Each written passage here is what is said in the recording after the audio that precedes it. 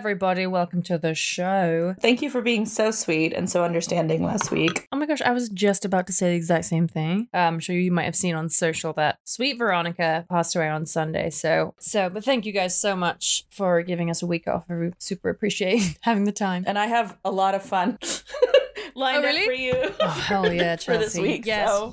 yes. Holy shit. Wait, what's that sound? Beep, beep, beep, beep, beep, beep, beep, beep. Oh, Beep, beep, beep, beep, beep, beep, beep. Is that a telegram from the past? Beep, beep, beep, beep, beep, is it a telegram? What does it say? It's a whatagram, and it's from the past. Oh my god. A whatagram from the past? Would you read it? I would. It's from the ancient past, and it's here to tell us their own fact bang. This is from ancient Greek geographer Strabo, and he said, ladies, I heard you have something called a podcast. I don't know what that is because I'm an ancient Greek geographer, but it sounds like something that women are allowed to do. So that's great job, girls. Uh-huh. And then he said, I wanted to tell you guys about this really cool thing I just made. It's a map of the world. That's a fact bag. There's loads of those, though. But he doesn't know that because he's like, this is coming to us from the past. I see. And Because he's of like, yeah, sorry. He's like the guy that's done it. Yeah. And I just want to paint for you like a word picture of what Strabo, our buddy Strabo, who didn't know what a podcast was, thought that the world was. Okay, great. In his time, which was long time ago, more specifically like 63 BC to 24 AD. So like he was like chilling with Christ. So Strabo was like chilling in Greece, and he was like, I wonder what the whole world looks like. And he's like, I'm gonna do this. I'm gonna fucking knock it out of the park. And he draws this map, and basically the map looks kind of like an animal skull. Like, you know how like an animal skull is like more elongated, right, than like a human skull. So imagine an animal skull. It's surrounded entirely by ocean. Naturally, you have the Atlantic Ocean at the top, and then you have what they call the Extreme Ocean at the bottom. On what would be like the jaw of the animal skull, so the like lower left quadrant, the jaw, is just Libya. Okay. It's just Libya and Ethiopia. And then next to it, kind of like making like the kind of, you know, like cornery part of a jaw. Right. Is the Arabian Peninsula. Natch, represent. And then there's like a little C, which is the interim. And then right above that is like what looks like, you know, like the skull part with like the nose and the eye and everything. Right. And that's going to be your Britannia, your Gaul, Earpy, which I guess is Ireland, but they have it way far away. It's like really just like out there. And then Italy, or like Rome. Again, maybe like an eighth the size of Libya. So like not exactly to scale. Not super accurate. Yeah, all of like modern Europe, like imagine like that whole part of like that supercontinent. Imagine that being about the size of like the top like fourth of Libya. Okay, sure. Yeah, naturally. And then you have like a little hole for the Caspian Sea, and you're like, great, that's the eye socket. And then brilliant. The skull part, like the back half, you have like little baby, just nothing. It's not even, it's where I guess Russia would be, but Strabo was like, oh, that's nothing. Don't even fucking worry about that. And then below that is Asia, naturally. Yeah. And then all the way at the very far eastern side of Asia, we all know what's at the very eastern cusp of Asia, right? India. Yeah. And that's it. and that's like the whole map. And I was like, that's the world, you guys. We did it. And I was like, it makes sense when you look at this and you're like, oh, this is why they thought that like this part of the world was like all there was. It's just like you've got Europe, and like that's the part that's like all kind of cut into little pieces. Right. And then they're like, well, and then below Europe, well, you've got your Libya, and you've got your Arabia. And so it was like, well, yeah, so those are those people. And then they were like, and generally over here somewhere is Asia, and we know it's big, and we know there's a lot of it. And there's an India there. There's an India over there. And India is part of it, and we know that. And then there's something else, but it's fucking cold, and no one's ever going to live there in a million years. No one needs to know about that, but it's fine, actually. And that's literally it. And I was like... Chelsea, you have no idea how you have subtly linked to my topic of today. Are you serious right now? I'm serial. I am serial. I am being 100% serial with you. It's like, remember when like sometimes we would have these connections in the early days of the podcast? It's happened again. Oh my God. I know. What's the name of your topic? The name of my topic Already excited. The worst movie you'll never see. The worst movie I'll never see. The worst movie you'll never see. Is it in any way related to the Snyder Cut? No, but that's really fun. But I hope that it gets a Snyder Cut style release someday, but probably not. Okay, so it's a cut of a movie that have we seen the movie but not a specific cut of it? No, you have never seen this movie. And realistically, you probably never will. Oh, okay. Does it have Nick Cage in it? No. And later I will explain to you why that was an incredibly offensive question, but you couldn't have known. Okay. Well, with that, I think I'm going to take myself out of the guessing chair. And then you're going to tell me about your title? Yes, my title is The Green Hell. Ugh. Not to be confused with The Green Inferno, Eli Roth's critically reviewed film from 2013. Yeah, no, not to be confused with that. No. Okay. It is different. Green Hell. But it is, I guess, sort of tangentially related to a movie, so. I bet say, and it like relates to like maps? Yeah. Actually, yes. Yes, actually. 100%. Yes, actually. Correct. Yes.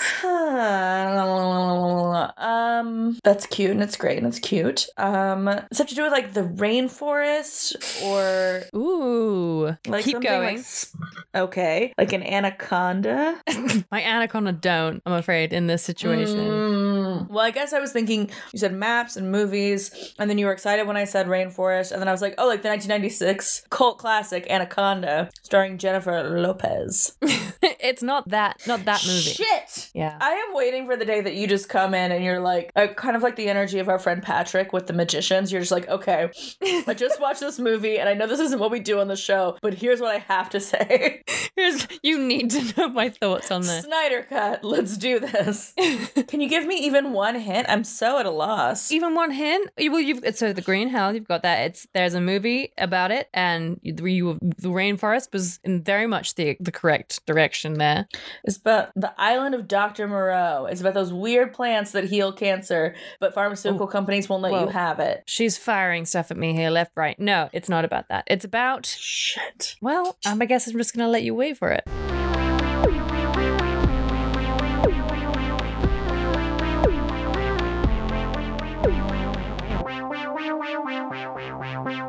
Chelsea, did you ever see the movie The Lost City of Z?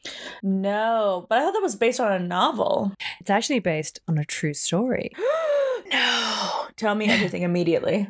The Lost City of Z was a very long film. It was so long, starring Charlie Hunnam, and he played Colonel I love Percival. him. Yeah, well, he was great in it. And also there's Robert Pattinson, he's in there. Tom Holland's in there. Oh, damn, a stacked cast. Oh, and it's a good film, but it's like 2 hours and 21 minutes, so you have been warned. I cannot believe the level of synergy. I know. Between your topic and mine is so funny. Really? Yeah, I cannot wait. Let me just say, I guess, like, since you know it's about a film, I'm just gonna say my topic involves a very stacked cast as well. Oh my gosh, amazing. Well, so The Lost City of Z was a movie that came out in 2017. Damn.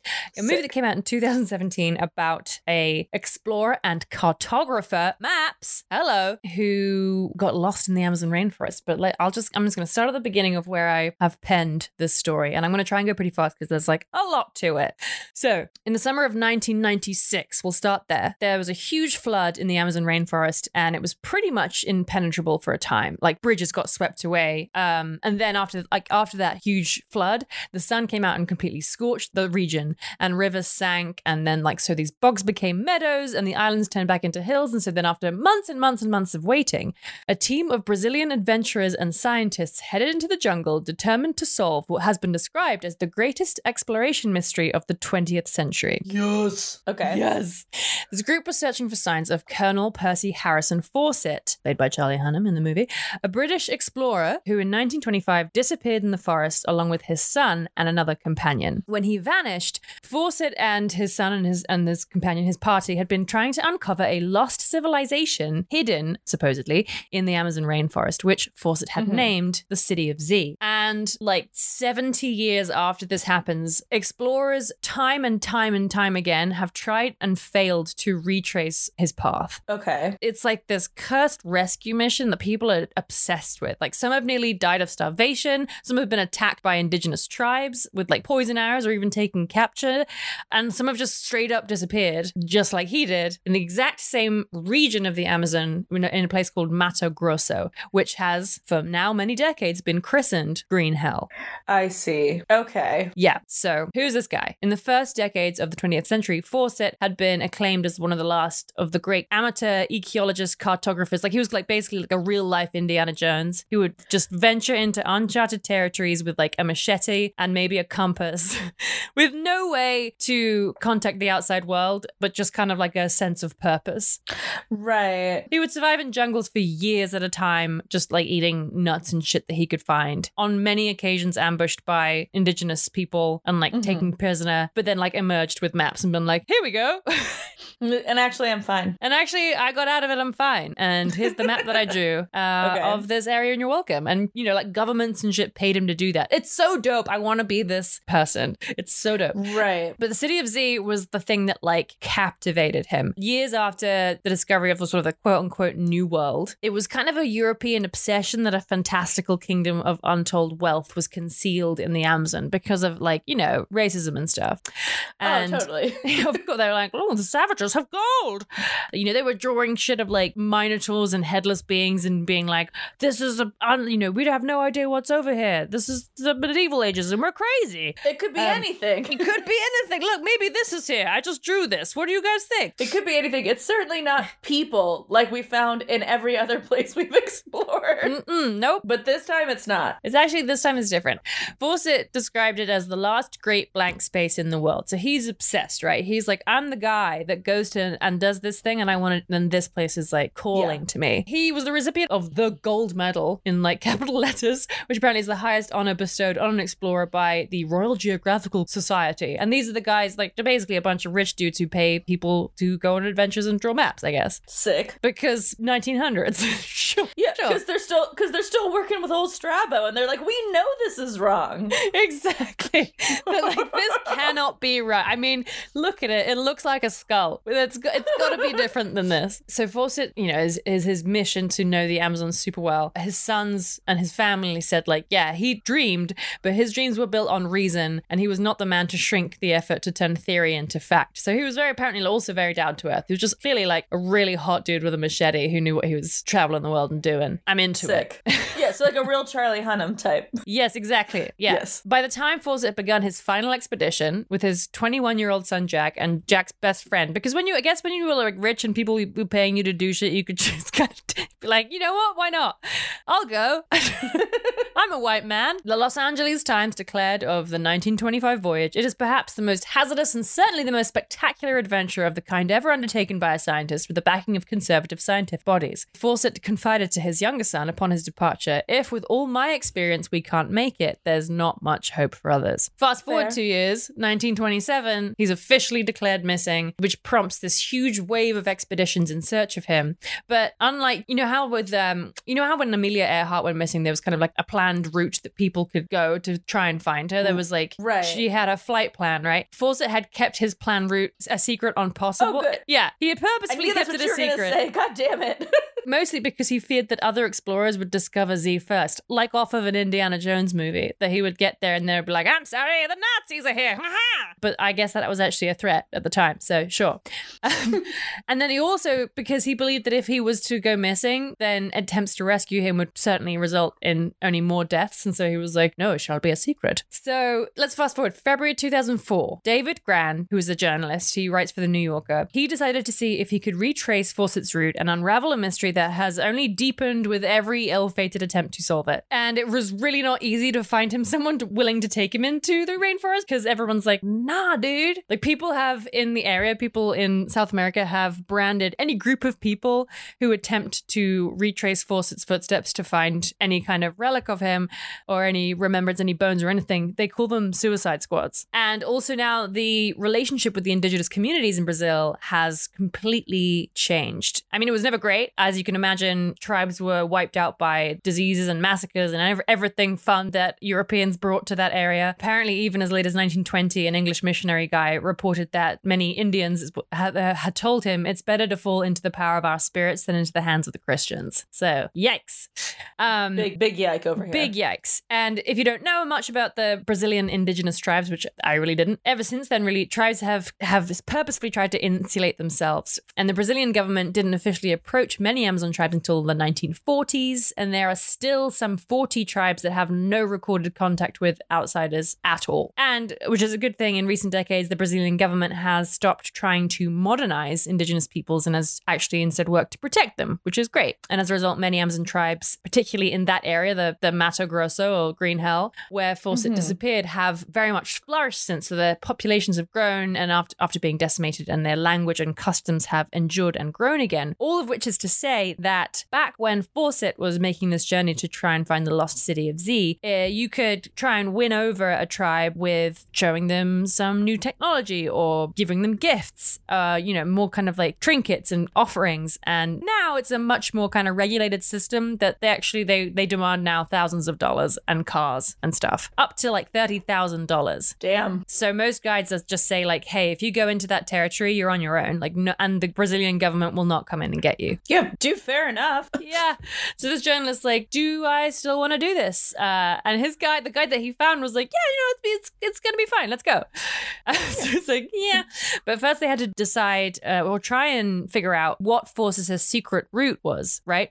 Brian Fawcett, the youngest son, who was 19 when his father disappeared, had tightly guarded all of his study and his papers and his diaries and everything. But in 1953, he published some of them in a book called Exploration Fawcett, which had a lot of the clues to his father's final journey, a few coordinates and maybe some sort of like sketching of what he thought his route was going to be, which helped people kind of narrow down where Fawcett had been. However, the family recently acknowledged what others had learned to their despair and sometimes death, that he had purposefully written fake coordinates and left them in his study to throw off would-be seekers of the city of Z, because I guess he was afraid that like Waluigi was going to jump into his window and be like, here we go. So this journalist guy, off of being a great journalist, he went to the archives of the Royal Geographical Society in London and looked through the stacks of letters that Fawcett had sent to the institution. Because they were paying for the expedition, he had to give them slightly more credible information. So he managed to find a letter that was entitled The Case for an Expedition in the Amazon Basin. And within that letter, he had different coordinates and more information about what he thought that route to be. He even actually went to Cardiff and went to the house of Fawcett's granddaughter, who was in her 50s, and she had more of his diaries and logbooks and allowed him to look through them. This is like literally from an Indiana Jones movie. He's like, yes, okay, here's where I'm going. I mean, it kind of reminds me of like one of my most favorite scenes from Arrested Development, which is when like, Tobias is talking and they're like, well, will that work? And he goes, oh no, it never works. People always think that it's going to work, but like it always ends up the same way. And then he goes, but it might work for us. It might work but it just is like all of the coordinates have been wrong. And they're like, wow, this man really spent a lot of time and energy making sure that no one else could ever follow him. But this time, maybe might work. I could find him. You know what I mean? Yeah. This is a fun little fact. In 1979, this English guy called Brian Ridout, who was making a wildlife film in Brazil, he heard rumors that Fawcett's ring had turned up at a store in a city called Cuiabá, which is somewhere in just around that region. They searched through possessions and they found this ring and it had been sent to the granddaughter who's in Wales. And she took it to a psychic to ask if she could learn anything about it. And the psychic looked down at a picture of the grandfather and the ring and then just said, this has been bathed in blood. So that's a yikes. Oof. Yeah, that's some real hard shit to say to somebody. I know. So they discern the route, and apparently the way that Fawcett would conduct his business, years and years before, is that he would just survive in areas with like indigenous and sometimes violent people by telling all of his guys to never shoot and by just walking towards indigenous people with his hands raised. I mean, that was it. That was his whole plan. Look, it works until it doesn't. According to everything that this journalist managed to track down from Fawcett's letters, the final expedition departed from that city where the ring was found, Cuiabá, on April the 20th, 1925. And they had 2 Brazilian laborers, 8 mules, 2 horses, and a pair of dogs, and like a team of dudes. And they moved pretty quickly across the Cerrado, or like the dry part of the forest, because Fawcett forged a path with a very especially designed 18-inch machete. This dude sounds so hot. And walked in front ahead of everyone. And he was like inspecting rock formations and stuff. And we all know this from like Diaries of Trip, right? Mm-hmm. While his son and his son's friend Raleigh struggled to keep up with him. Then his son gets bitten by a tick really bad. And so they have to stay somewhere for a few days, where there have been reports of Fawcett like having this sort of almond-shaped idol that was claimed to be part of the lost city of Z that he was going to like take back and offer back to the people. And then they were on their way, they were headed on their way again east towards a place called Bakari Post. And the trail became really insane. They had to check their skin for traces of blood because they were walking through water that had piranhas in it. It was just like a lot of bad shit. And there's also this horrific type of fish, which is like an eel that will seek to enter the natural orifices of the body. Oh, I've heard about this, and it goes up your pee hole, right? It goes up your pee hole.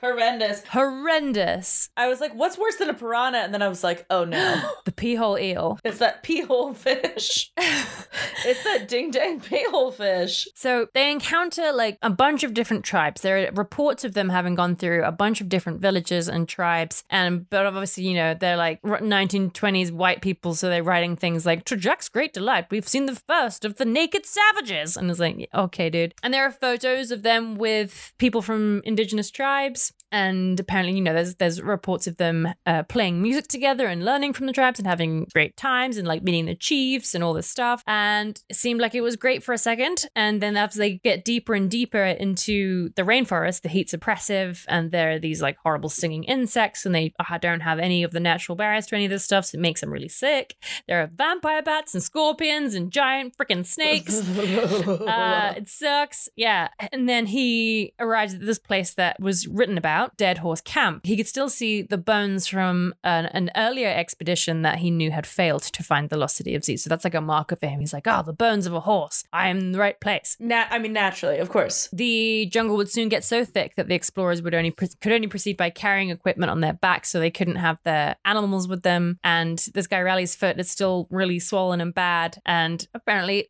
his skin started to peel off. So Fawcett's like, you know what? Maybe you're donezo. Maybe you bounce out. Maybe you bounce out of this. But Raleigh was like, no, I'm not going to leave Jack here. You guys are going to need me. And so he's like, okay, fine. Fine, but I don't want to look at your foot. It's really gross. But then the Brazilians were like, hey, we're done. So thanks so much. And so it's like, you know, Fawcett, the son, and the friend, these 3 guys, they're on their own. Okay. So let's catch up with our journalist in 2004. Yes, we flash forward. They get to the place where Raleigh was bitten by the tick. This guy keeps looking out the window expecting to see the first signs of this jungle, but he said that actually the terrain kind of looked more like the plains. Boring. So he asked the guide, like, where's the forest? And he just said, gone. So he was in the right place where previously Fawcett, his son, and Raleigh had been in deep, deep jungle, but it's all been cleared by now, just through forestation, which sucks. That is really sad. Yeah. Apparently an area the size of Massachusetts gets cleaned away every year. And that was in 2004. So yikes. Think about where we're at now. But the town, this Bakari Post town, had grown, and there's more than 800 Indians now lived in that area. Like I said, like a lot of these tribes grew since the Brazilian government stopped trying to murderize them. So that's nice. Okay. And it was much more of a village. Like it was much more of a town than like a tribe settlement. Mm-hmm. So who do they find there? But the oldest member of the village, an old ass woman who had been there when Fawcett and his expedition came through. Holy shit. The last living person to have encountered them, supposedly. And she said, I was a little girl when the three outsiders came to stay in our village. I remember them because I'd never seen people so white and with such long beards. And my mother said, look, the Christians are here. And she took them around the town and told them as much as she could. And then she pointed and she said, the 3 went in that direction over those peaks. People say there are no white people over those mountains, but that is where they said they were going. And we waited for them to come back, but they never did.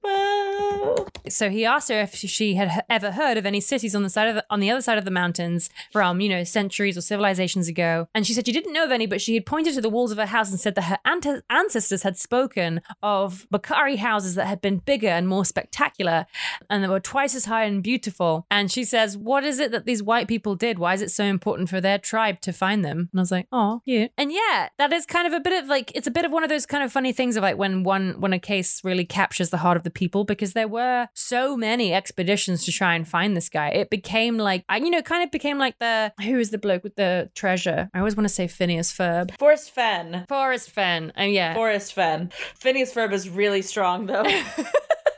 I think that it just becomes it became like an obsession, and then also like a way to like guys to try and prove their masculinity, to either like do the thing that Fawcett couldn't do, like I'm gonna out Indiana Jones, Yeah. And men are weird, so like they would want to do that. All of these stories end in like death or weird suspicious stories that don't add up. One of the people that tried to find him was Peter Fleming, the brother of Ian Fleming, who created James Bond. He went on a failed expedition. Mm-hmm. Did he survive? He did, but okay. By 1934, the Brazilian government had to actually ban Fawcett search parties unless you received special permission. I mean, that makes sense to me. They were like, please stop coming here to die.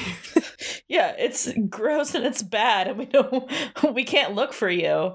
They think that around the total number of people who have disappeared looking for Fawcett is about 100. Oh, right. There's that island that's like off the coast of India, I believe, that has a tribe on it that has just like never interacted with outside civilization. And every once in a while, somebody tries to go to that island, and like it is just like the most insane hubris of like it never works out. It never works out. And these people, their civilization is so completely untouched by like any other civilization. So I don't know what you're going to do with or for them. Right. or vice versa. They don't need you, bro. Yeah, they are a closed system. Every once in a while somebody's like, but me though, I'm gonna be the one that goes and like learns. And they just get fucking murdered. Like, yeah. Like completely understandable. Like again, like it's obviously I don't want anybody to get hurt, and like I have empathy for like their families, but I'm like I also don't have any like malice towards like the tribes people, because to them I think literally it's like an alien monster like descending. Like they don't have any conception of like automated boats, you know what I mean? Like, right. Like any of this stuff, I don't want to like, I'm not trying to say like they like can't understand it. It's like just that they've never seen it before. Like they don't interact with it. So when it like shows up at their house, they're like, oh fuck no, like we're not fucking with this. And they shoot them with a spear and they die. Right. And so isn't it most likely that like they're just that like if there are people living beyond like the border of what we have been able to successfully track, that those people are like, oh, you bye, and then they just kill them. Yes, that island by the way is called North Sentinel. Thank you, Sentinel. That was the word I couldn't think of. So 1934, the Brazilian government says, please stop doing this. People continue to do it. And then conveniently in 1951, a government official who was like, his whole thing was defending the Amazonian tribes, says, okay, everyone stop now, because actually the Kalapalo Indian tribe has confessed to me that they murdered them, and I have proof. I have the bones. All right, so everybody stop. Yeah, I got bones. Everyone go home now. All right, end of searching for white person annoying. Yeah. So our journalist is like, I'm going to check out these bones, right? You say in the 1951, if you have his bones, let me see the bones. So his guide is like, all right, I'll set up a meeting with the chief of the Kalapolis tribe and I'll tell them that you want to see the bones. And he's like, great, that sounds great. And they arrive, close to the neighborhood, and chief shows up at the hotel accompanied by two guys. And he's like a late 40s kind of dude. And they're all like hench as hell. And they all have that like traditional kind of bowl cut super high above the ears, right? Okay. But they're in like V-necks and jeans. So like they introduce themselves and they explain like, hey, I'm here to see these bones. And the chief guy goes, well, are you a member of Fawcett's family? Are you a member of the Colonel's family? And he's like, no. And the reason that he asked that isn't because he's like, why do you want to see the bones, bro? He's like, are you here to avenge him? And are you going to kill everyone in my tribe? I see. And he's like, no, dude. I don't want to kill you. I just want to see the bones. I'm interested. And so Chief Vajuvi says, all right, I'll tell you the truth about the bones for $5,000. Hell yeah. Which I was like, shit. Fuck yeah. And he's like, I'm a journalist. I don't have any money. And this guy steps steps towards him and says, the spirits actually have told me that you're coming and that you're rich. And I've seen pictures of your cities and you have too many cars. So give me a car. Yes. The guide's like, okay. I'll come to an agreement. I'll do this.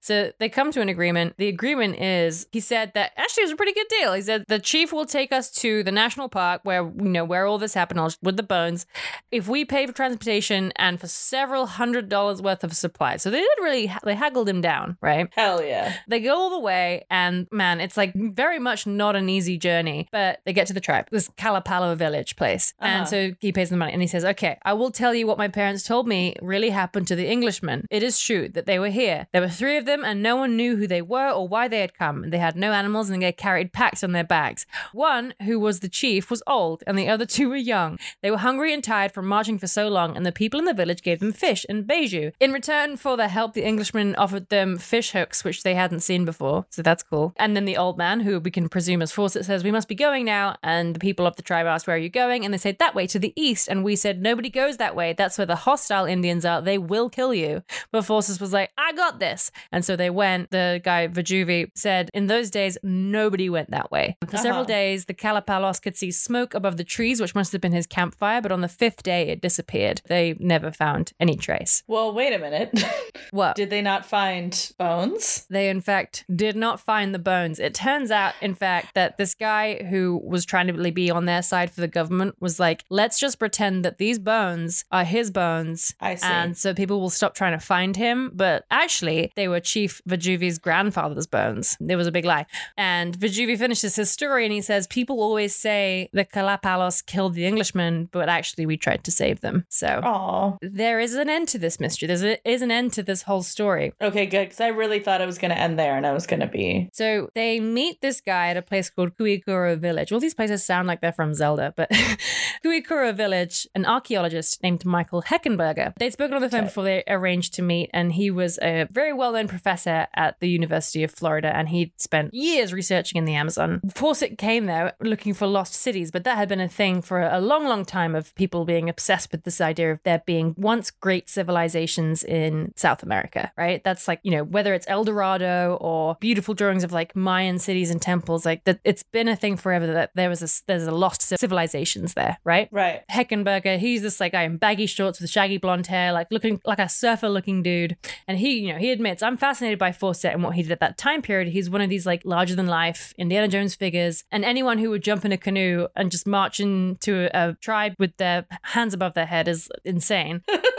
Kind of sounds like a dope dude. And then he says, I want to show you something. And our journalist is like, okay. He grabs a 2-foot-long machete and takes him and his guide into the forest, cutting his way through trails, super cool. And then he points to the ground with his machete and he says, see how the land dips? And it looked like the ground seemed to slope downward and then tilt upward, like someone had carved out an enormous ditch. Oh. So he's like, wait, what is that? Heckenberger says, it's a moat. It's a moat, a defensive ditch. And it's nearly 900 years old. Basically, Heckenberger reveals that the entire town, Kuikuro, is built on what is obviously the geographical ruins of a huge city. Yeah. I gasped so hard I choked on my own spit. Oh my God, amazing. Okay, keep going. Using radiocarbon dating, Heckenberger had dated the trench to 1200 AD, and he kept going. He tipped the point of his machete to the bottom of the hole, and he's like, there was a palisade wall here. He takes him around where there used to be walls. There were great foundations. There's broken pottery everywhere. Whoa. So Heckenberger basically said, we are standing in the middle of a massive ancient settlement. He was so close. He just didn't realize it was there. And it's understandable why Fawcett would never have been able to see it. There's not a lot of stone in the jungle, and most of the settlement was built with organic materials, which would have been like wood and palm and earth mounds, which would have decomposed. But once you begin to map out the area and excavate it, you are totally blown away with what you see. The remains of a massive man-made landscape. There was not just one moat, but there were 3 moats arranged in concentric circles and a giant circular plaza where they had grown special types of vegetation, a sprawling neighborhood of dwellings, which was evident by denser soil, which then they found like human and garbage waste and stuff. They had roads, causeways, canals. There's a place where the road ends at one side of a river and then like an ascending ramp and that continues on the other side, which means that they had bridges that connected them. So there is actually all this evidence of the incredible, beautiful, giant civilizations and cities that the conquistadors spoke about when they visited the Amazon. They're just all gone.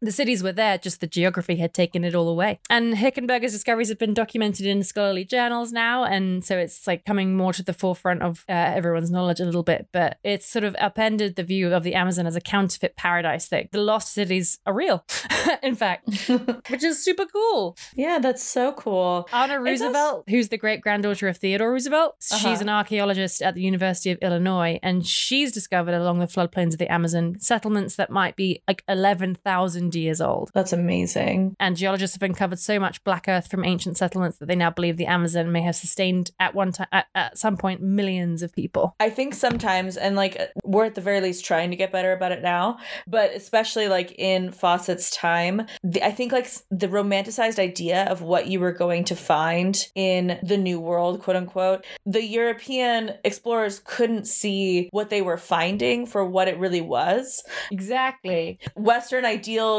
have to do with like this idea of like legacy and empire, right? And like those things are built in stone.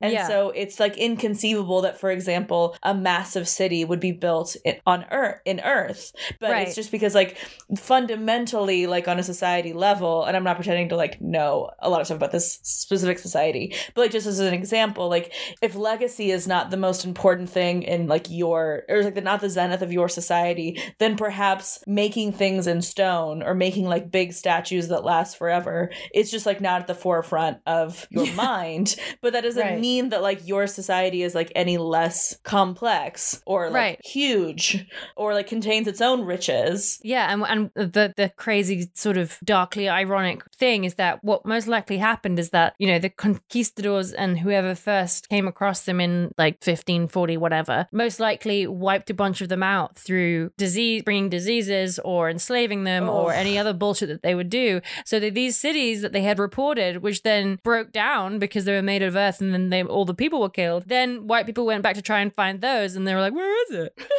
This is bullshit. There's not even a little gold. There's not even a roof for good stupid. Final point is that there's a prominent scholar, Donald Lathap, who now is even arguing with the amount of evidence coming out of that area that the Amazon may have been the wellspring of high civilization throughout the Americas, and that maybe advanced culture had spread outward from there rather than what we have always considered to be vice versa. And that is the, I'm sorry, extremely long story of the lost city of Z. Eleanor, magnificent. I will give you, let's just like start out with like a double digit like killer 10 points for research and prep and yet keeping it tight. Oh, thank you so much. I actually think you did go through, like it was long, but it was tight. It wasn't like meandering. Oh, thank you. Yeah, I was jumping through some of the pages. I was like, we can do this. We got this. And then, yeah, I'll give you another 2 points for Charlie Hunnam. Oh. But I will take a point away because Charlie Hunnam was in that awful movie with Elijah Wood where they're like soccer hooligans. Oh, no. I think it's a British film. I don't think it's an American film. But like still inexplicably, the storyline is like an American comes to learn like about football. Oh, good. Yeah, it's sure something. So you do lose a point for that because that is somehow on you. Yeah, thank you. But I'll give you 3 points back for this sort of beautiful ending of like that moment when you were like, yeah, you see this moat and it's like we're in the city this whole We're time. in it. Holy shit. And it So was me, good. the surfer bro, played probably by TJ Miller before he got cancelled, maybe. If it was the movie, Maybe. different. Guess what, bro? We're standing in it. Really fucking in it right now. Magic actually is all around.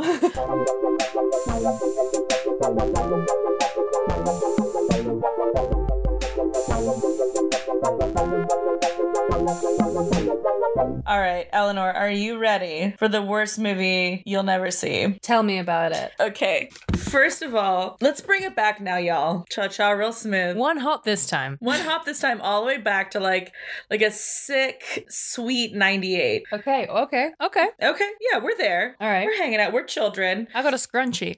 You got a country. I have stirrup leggings. Oh, hell yeah. Okay. Yeah. Side note, I think stirrup leggings should come back. I feel like they elongate your leg so you don't look like the WB frog, which, as you know, is the thing that I am always the most afraid of looking like. You're talking about jodhpurs. What? Are you talking about jodhpurs? A jodhpur, like the equestrian thing? Yeah, stirrup leggings. Is that the same thing? Oh, no. Okay, so a stirrup legging is just like a regular legging, but it has like a little piece that goes like underneath your foot. Oh, And so it gives like a little kind of like pointy appearance from the side. Okay. Really elongates, in my opinion. I've gotten so off topic. So something I think about a lot ever since I read an article that brought it to my attention, and it kind of like, you know, like shattered like the window for me, and I was like, holy shit. Uh-huh. Social media, along with all the other things that it's done, ruined our ability, for better or for worse, to party with celebrities. I realized that growing up, no, this is true. I realized that growing up, I was always inundated with images of like celebrities going to or leaving like clubs. There was like Right. this whole idea of like celebrities like being like in Hollywood or like in downtown New York or whatever, like fucking it up like all night, every night. If you were like me and you were creepy, like there were groupie message boards where people would like tell probably mostly made up stories of like hooking up with celebrities. I remember reading a really insane one about Joseph Gordon-Levitt, but I was like, that didn't happen. Like, the thing is though, is that like the paparazzi would hang out like around these clubs trying to get like an image of Lindsay Lohan or Paris Hilton or whoever leaving or entering, but they couldn't go in the club. Right. So celebrities really kind of felt like once they were in the club, pre-cell phone cameras or whatever, that they could, you know, just hang out and like have fun. And then with the rise of like phones with cameras in them and social media, they just basically stopped doing it. And now, like, as far as I can tell, celebrities mostly, like, some people still go to clubs, but like they go to the VIP room or the VIP area. Yeah. They don't come out. Or they go to like special like members only clubs that have like very strict rules about like posting and stuff like that. So our generation, and I guess everybody else past us, really missed this opportunity to fuck around with celebrities in clubs. And I swear this is going something more interesting than here, because it turns out we were just on this side of too young, but not that far away, apparently, which is creepy, from getting to hang out with the Pussy Posse. I am sorry, what? Have you ever heard of the Pussy Posse? No. Okay, so this is fun. The Pussy Posse. Oh, I'm really excited about saying this 800 more times in this episode. I had a similar reaction to you. Okay. When I found out that I was, again, just this side of too young to find out that apparently all throughout like the late 90s and early aughts, Leonardo DiCaprio had a group of friends composed of like apparently the worst fucking dudes on the planet. No. And they called themselves the Pussy Posse. And there's like articles in like the New York Times about the Pussy Posse. What? Is that like in an alternate reality version of history? No, this is real. Okay. So I started looking into it. I was like, I need to know more about this Pussy Posse because I hate it so much. Yeah. And this is basically what happened. Okay. So Leonardo DiCaprio is a young up and coming actor in the early 90s, right? He's like does like Basketball Diaries, he does Marvin's Room, like a Sure. series of like kind of smaller, like indie-esque or indie adjacent movies while he's trying to become like this big superstar. Yeah. Pre-Titanic. Pre-Titanic, right, exactly. Pre-Titanic, also like pre-Romeo and Juliet, pre-really anything that's like big for him. So while he's doing this and he's, you know, in his like late teens, early 20s, he starts seeing the same dudes at auditions all the time. They're like constantly going out for the same roles because they're all like young and white and kind of, you know, like attractive and preppy looking and all American, all that stuff. So one of them is Tobey Maguire. Oh, no! No! Yeah. Oh, if you're a Tobey Maguire stan, the story is going to be difficult for you. I'm just letting you know right now. No, I'm not. I'm really not. Okay. I think he's gross. He does have like an upsetting face. Like he looks like his hands are always damp. So melty. Yeah. So I'm just upset that he had the audacity to belong to a group called the Pussy Posse. Oh, he was Pussy Posse for life, baby. Apparently that's part of the reason that they were in The Great Gatsby together. But anyway, they've been like lifelong friends. Oh. So because they were Pussy Posse. Ah! Another person who was in the Pussy Posse, but not from like meeting at auditions, just so you can really get like an idea of like how much this group sucked, was David Blaine. Oh my god. So actually the picture that I'm looking at right now is a picture of Leonardo DiCaprio, David Blaine, and Tobey Maguire. Tobey Maguire with like the absolute worst late 90s like chin strap beard, you know, that's very thin and just around like your jawline. They're all in a hotel room wearing matching like satin robes. David Blaine full man spread on the hotel couch, and you can see his gray brief boy panties underneath. No! Yeah, horrible. And then some of the other dudes that were in the Pussy Posse aren't as well known, like Lucas Haas. So Lucas Haas remains one of Leonardo DiCaprio's best friends, and he is now famous for being in Leonardo DiCaprio movies in like small roles. Another guy is this guy like named Jay Ferguson, who like I don't think I couldn't tell you even one thing that he's been in. Apparently he was in Mad Men, but like I didn't really watch Mad Men. So, okay. Well, J.R. Ferguson will become important later. Okay. This I think is very, very funny. Another person that was in the Pussy Posse is Kevin Connolly, who I feel like I know who that is. Carry on. So you might, because the thing that he's the most famous for is being in Entourage. Oh no. Entourage, the worst show I've ever watched in my whole life. That I keep trying to tell Connor that we should watch, and he's like, "No, it looks horrible." And I'm like, "You watch things because they're horrible. Like, why won't you watch this horrible thing with me?" And Why he's like, "No." This one too far? Why is Entourage a bridge too far? What? Because it's stunningly racist and sexist? Is that why? And he's like, yes. But anyway.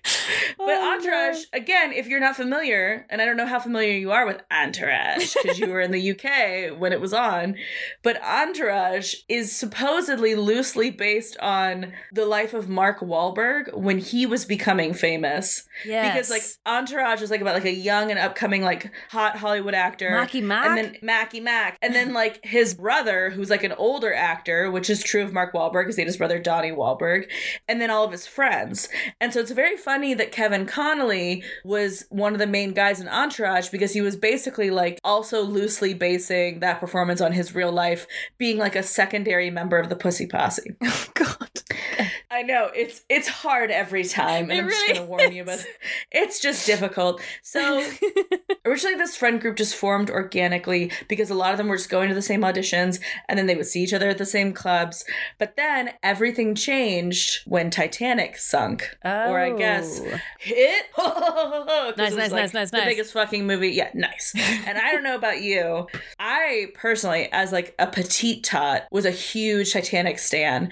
I made my parents take me to see that movie like 11 times. Oh my god. Oh yeah. Because it was the summer and I was annoying, and they were like, I will watch this again to get like 3 hours of peace. Oh my god. So You were like, take me to see it. And then this is the other very embarrassing thing I remember is I loved the song so much and I would cry every time. And then at the end of the movie, you know, they play the full like Celine Dion song because it's playing. Okay. And I'm like, not going to get emotional, but it's playing at the end when they, spoiler for Titanic. Spoilers for Titanic. So the ship has sunk and this woman is like 101 years old and she dies on the boat looking at the Titanic, and then it swoops down to like the sunk Titanic and it all comes to life and everyone is waiting there for her, and it's like she finally as like a ghost is like reunited with Leonardo DiCaprio in the dress that she was wearing, and like they're all finally together again. again on the boat, and like the music is soaring, and it's Celine Dion, and my like little like 7-year-old ass would just run full speed to the front of the theater, full of all these other people, and stand in front of like all the seats at the front of the screen with like my little hands balled into fists and just crying and like just like letting it bathe over me. And I did that like 11 times. So anyway, huge Titanic stan, had the Titanic Barbies, had the special edition of Time magazine about Titanic, the movie. Oh, hell really yeah. intense. Oh yeah, intense. So I get it. So Leonardo DiCaprio really shoots to like the top of my and everybody else's like minds. Sure. Yeah. And now the Pussy Posse is attached to like the biggest star in the world. And you're never going to believe this, Ellie. Yeah. This group of rich white dudes become fucking insufferable.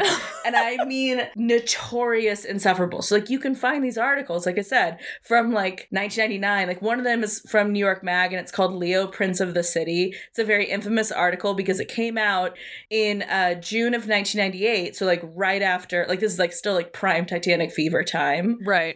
Leonardo DiCaprio is 23 at this point. It is all in all not a very flattering article, like not what you would necessarily expect for somebody like at that status. There is an entire like section of the article called The Posse, where they refer to them as the Pussy Posse. No. The quote from the article is, "The group's core members constitute a frat house of young men, some of whom are actually famous." Oh, Got him. another person that yeah, it's mean. They talk about how they would like breeze through clubs that like Mariah Carey was waiting in line to get into. Wow. That's, how cool, guys. Cool. Yeah, very cool. Oh, another thing I've heard say is one of the other people in the Pussy Posse, which I'm like, oh, this makes so much sense, is Harmony Korine, who I don't know if you're familiar with Harmony Korine. No, I'm not. You know that iconic, like, Dazed and Confused Matthew McConaughey quote where he's like, the cool thing about high school chicks is I get older and they stay the same age?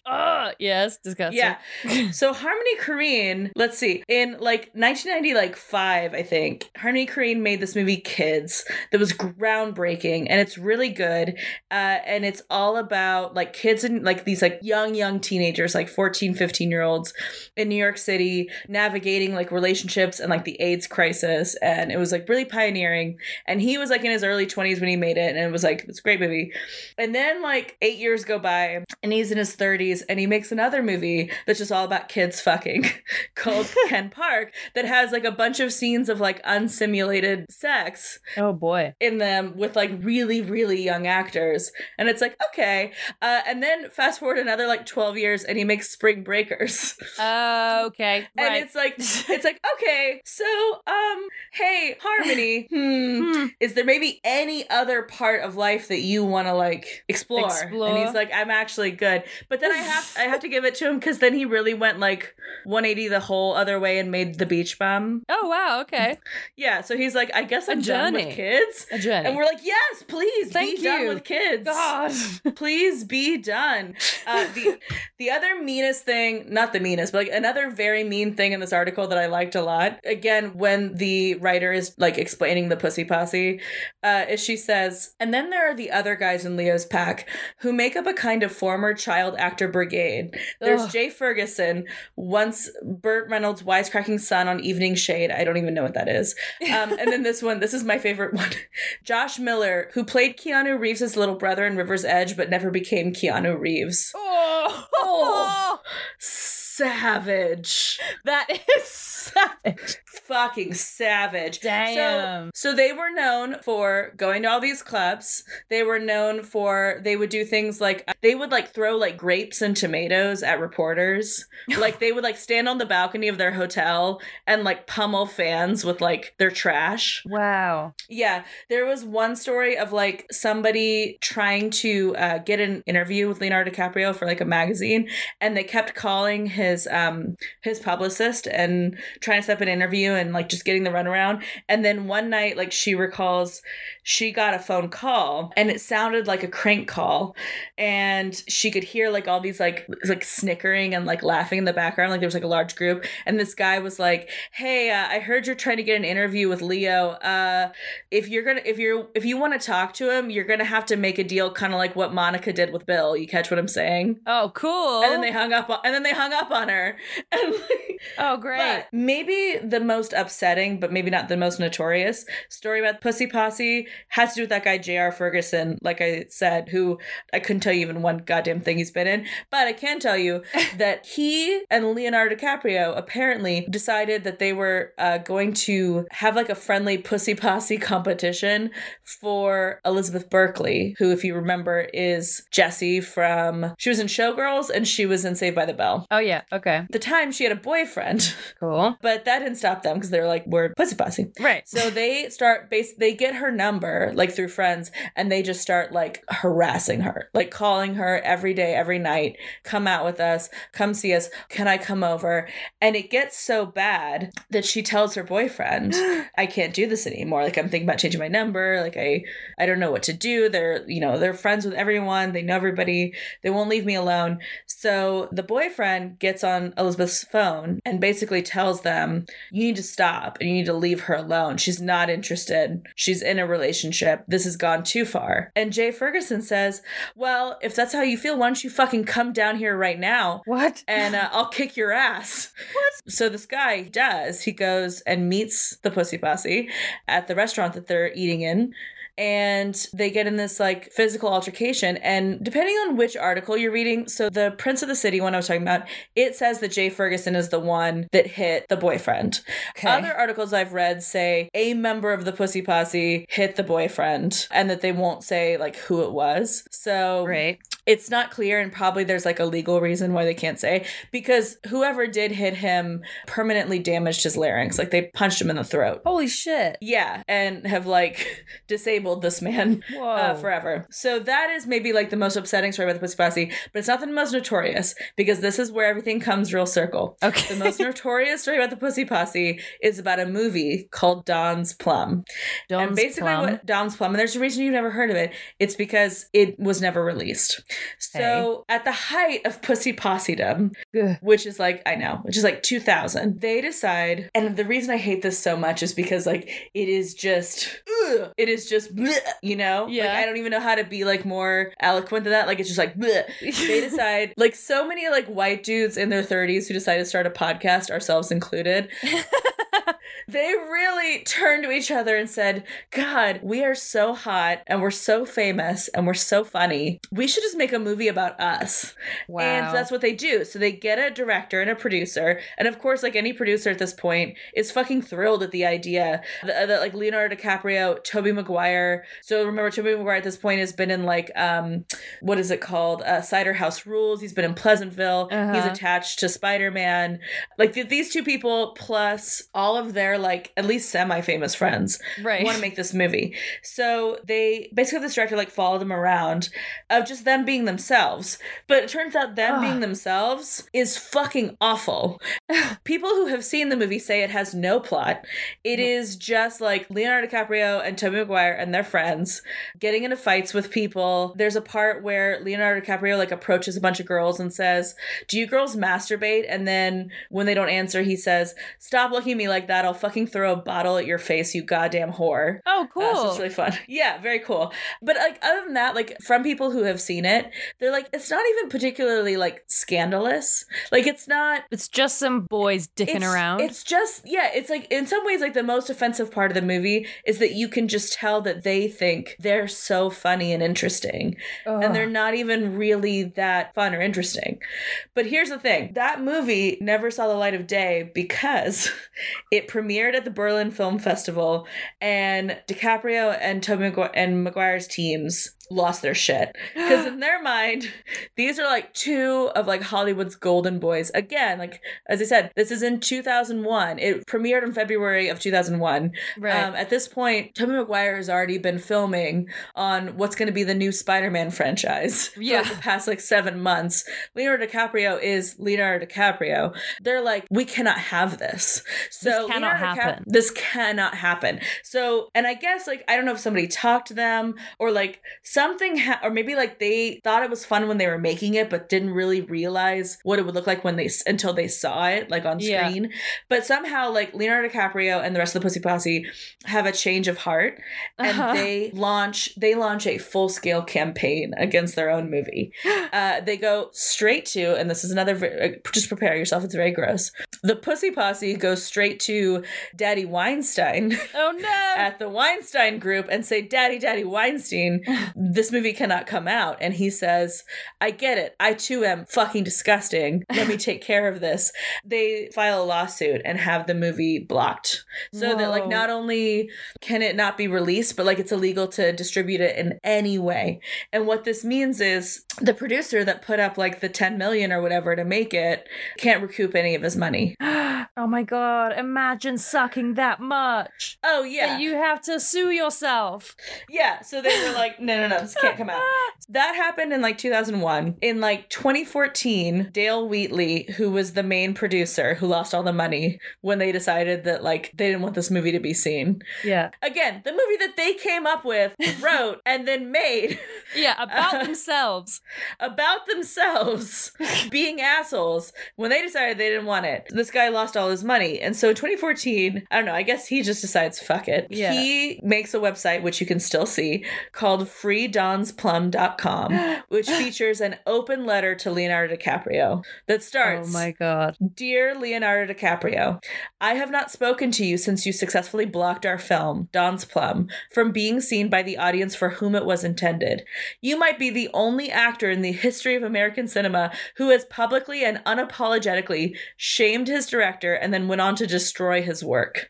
And we might Damn. just be the only living filmmakers in America to have their film banned in the US and Canada. Now, I don't actually know that that is true, but that is apparently how this man feels. Okay. Other highlights from his open letter are, you are not bigger than art, Leo. You are not bigger than the films in which you act. I don't know you anymore, Leo, but I hope that you've learned a little bit about film preservation and your responsibility to protect and contribute to the ongoing experiment of filmmaking. So, like, it's a little self-important because, like, Sure. also, I don't know that anybody really needs to see this movie, but I am, like, generally, like, I don't think that, like, it's going to enrich anyone's lives, but I, in general, like, am against censorship, and I'm especially against, like, rich people bullying Yeah. other people to get what they want. Sure. I'm not, I guess I can't say I'm against white men winning. White men winning is like Easy Mac. Like, Okay. there was a time when I just ate Easy Mac so much because I really liked it that I was like, I'm actually done with Easy Mac for like a long, long time. Sure. Yeah, okay. That's kind of what it's like. Like, Easy Mac's great. Like, I love it. And it gets the job done. But I did get to a point where I was like, I've had so much Easy Mac now. Yeah, it would I be great must to have stop. other things. Yeah, to have even just one other thing. So after Dale Wheatley makes this website with his open letter to Leo, he also really, I guess, just says fuck it. At this point, I guess he's like really given mad. up on any chance. Yeah, he's given up on any chance of like making money from Don's Plum, and Right. is now just like after like sweet revenge. Yeah. He just puts the movie on YouTube. Hell yeah. Yes. The whole fucking thing. Yes. Which Leo and Toby's people immediately get taken down. Sure. That makes sense. That does track, but Yeah, which is all, but it's also funny too because, again, like 2014 Leonardo DiCaprio is in a very different place Yeah. than even like 2001 Leonardo DiCaprio. 2001 Leonardo DiCaprio is still in his early 20s. He is still like the movies that Leonardo DiCaprio made right after Titanic, and I know because I saw all of them. sure. It was like Man in the Iron Mask, which didn't do very well. The Beach, which didn't do very well, but I consider a cult classic. And if you haven't seen it, you should Oh, it's so absolutely watch good. it. It's so It's good. fucking bonkers as shit. Gangs of New York, which was definitely like a prestige part because it was in a Scorsese film. Yeah. But like not, again, like underwhelming, underperforming, both like critically and money wise. So it's not that he was like taking a tailspin, but he wasn't getting those prestige roles. Right. And Leonardo DiCaprio had said since his childhood, since the formation of the Pussy Posse, that he wanted to be the next De Niro. Like that is what Leonardo DiCaprio has always wanted to be. Okay. And I guess in many ways you could say that he has achieved that. Because he did, I think as we all remember, he just like, there was this hard pivot in like, I don't know, 2004, 2005, where he was like, I will be in every goddamn biopic until somebody gives me a fucking Oscar. Yes. He was like, I will be J. Edgar Hoover. I will be this other guy. I will be the Wolf of fucking Wall Street. Where is my Oscar? Give it and to then me. He finally got it. And then he finally got it for that dumb bear movie. And I was like, oh, did we get Fun Leo back? And he was like, no. Nope. After all that, my title was a little bit misleading because all these moons passed, I guess. Yeah. 20 years on from Don's Plum, some kind soul has re-uploaded it to YouTube. As of right now, the link still works. I don't know how long Quick. it will be up. Someone rip it. But maybe now that like Leo has his Oscar, maybe like that was what he was waiting for. He was like, no one will see this movie until I get my Oscar. And then he got his Oscar and he's like, okay, fine. This You can watch podcast is it. actually sponsored by Don's Plum. Go ahead and head to YouTube and watch it right now. That is a cap on Don's Plum. That is a cap on like a very, very specific like section of like Hollywood history that could have only happened at that time. It's like the perfect mix of like the zenith of like celebrity culture and also like right before social media. Because also like if social media existed, they wouldn't have been able to keep Don's Plum a secret. Right. You know what I there's mean? no way. And they would have been Yeah. utterly cancelled. Oh, yeah. It would have been canceled for everything that has happened. But instead, Leonardo DiCaprio, like, got to have his, like, weird meme renaissance where, like, a bunch of 14-year-olds who didn't even remember Titanic Oh. were like, give him his Oscar. He seems sad. We're going to start off with 8 white men winning, but also just had no idea that these horrible guys had encountered each other. So that's great. And then I'm going to go ahead and +2 for stirrup leggings. Yes. Yes. Pussy Posse in general, tough to swallow every time. So that is a -3. But Yeah. Titanic, Romeo and Juliet period, Leo DiCaprio, just objectively yummy. That's +3. Yeah, And then I've written no Tobey Maguire, no. So that's a minus. That's gonna be a -5. But I'm gonna give you. I'll take that hit. Yeah, but I'm gonna give you 3 back for Marky Mark. I like that he was around. okay, thank He you. always brings me joy. Titanic stand, that's +7. Good. Yes. That's What about Tobey Maguire's chin strap in this picture? well, you've just minus what? You've minus 1 for yourself there. I've minused myself. You've minus yourself. So that comes up to, I believe, 14. So we're even this week. Oh, that's gorgeous. I love that for Isn't us. that sweet and a special fun long episode? I mean, the whatchamacallits deserve it because they let us take a bye week last week. So That's true. That is true. Chelsea, where can people find you? people can find me at Chelsea Harfouche wherever internets are sold, unless it's TikTok. And then you're going to want to look for Thought Leader with 2 R's. Cute. And you can find me at Ellie Main on Instagram and Ellie Maney on Twitter. And you can find this podcast at WhatPod on Twitter, Instagram, Facebook, Patreon, all that good stuff. And you can find our website at those2girls.club. Thank you guys so much for listening. And this week, I don't know, maybe you'll learn something. Just like Ellie's personal, like, lover boy, joy Yep. toy. Sure. Tobey Maguire always Blah. says.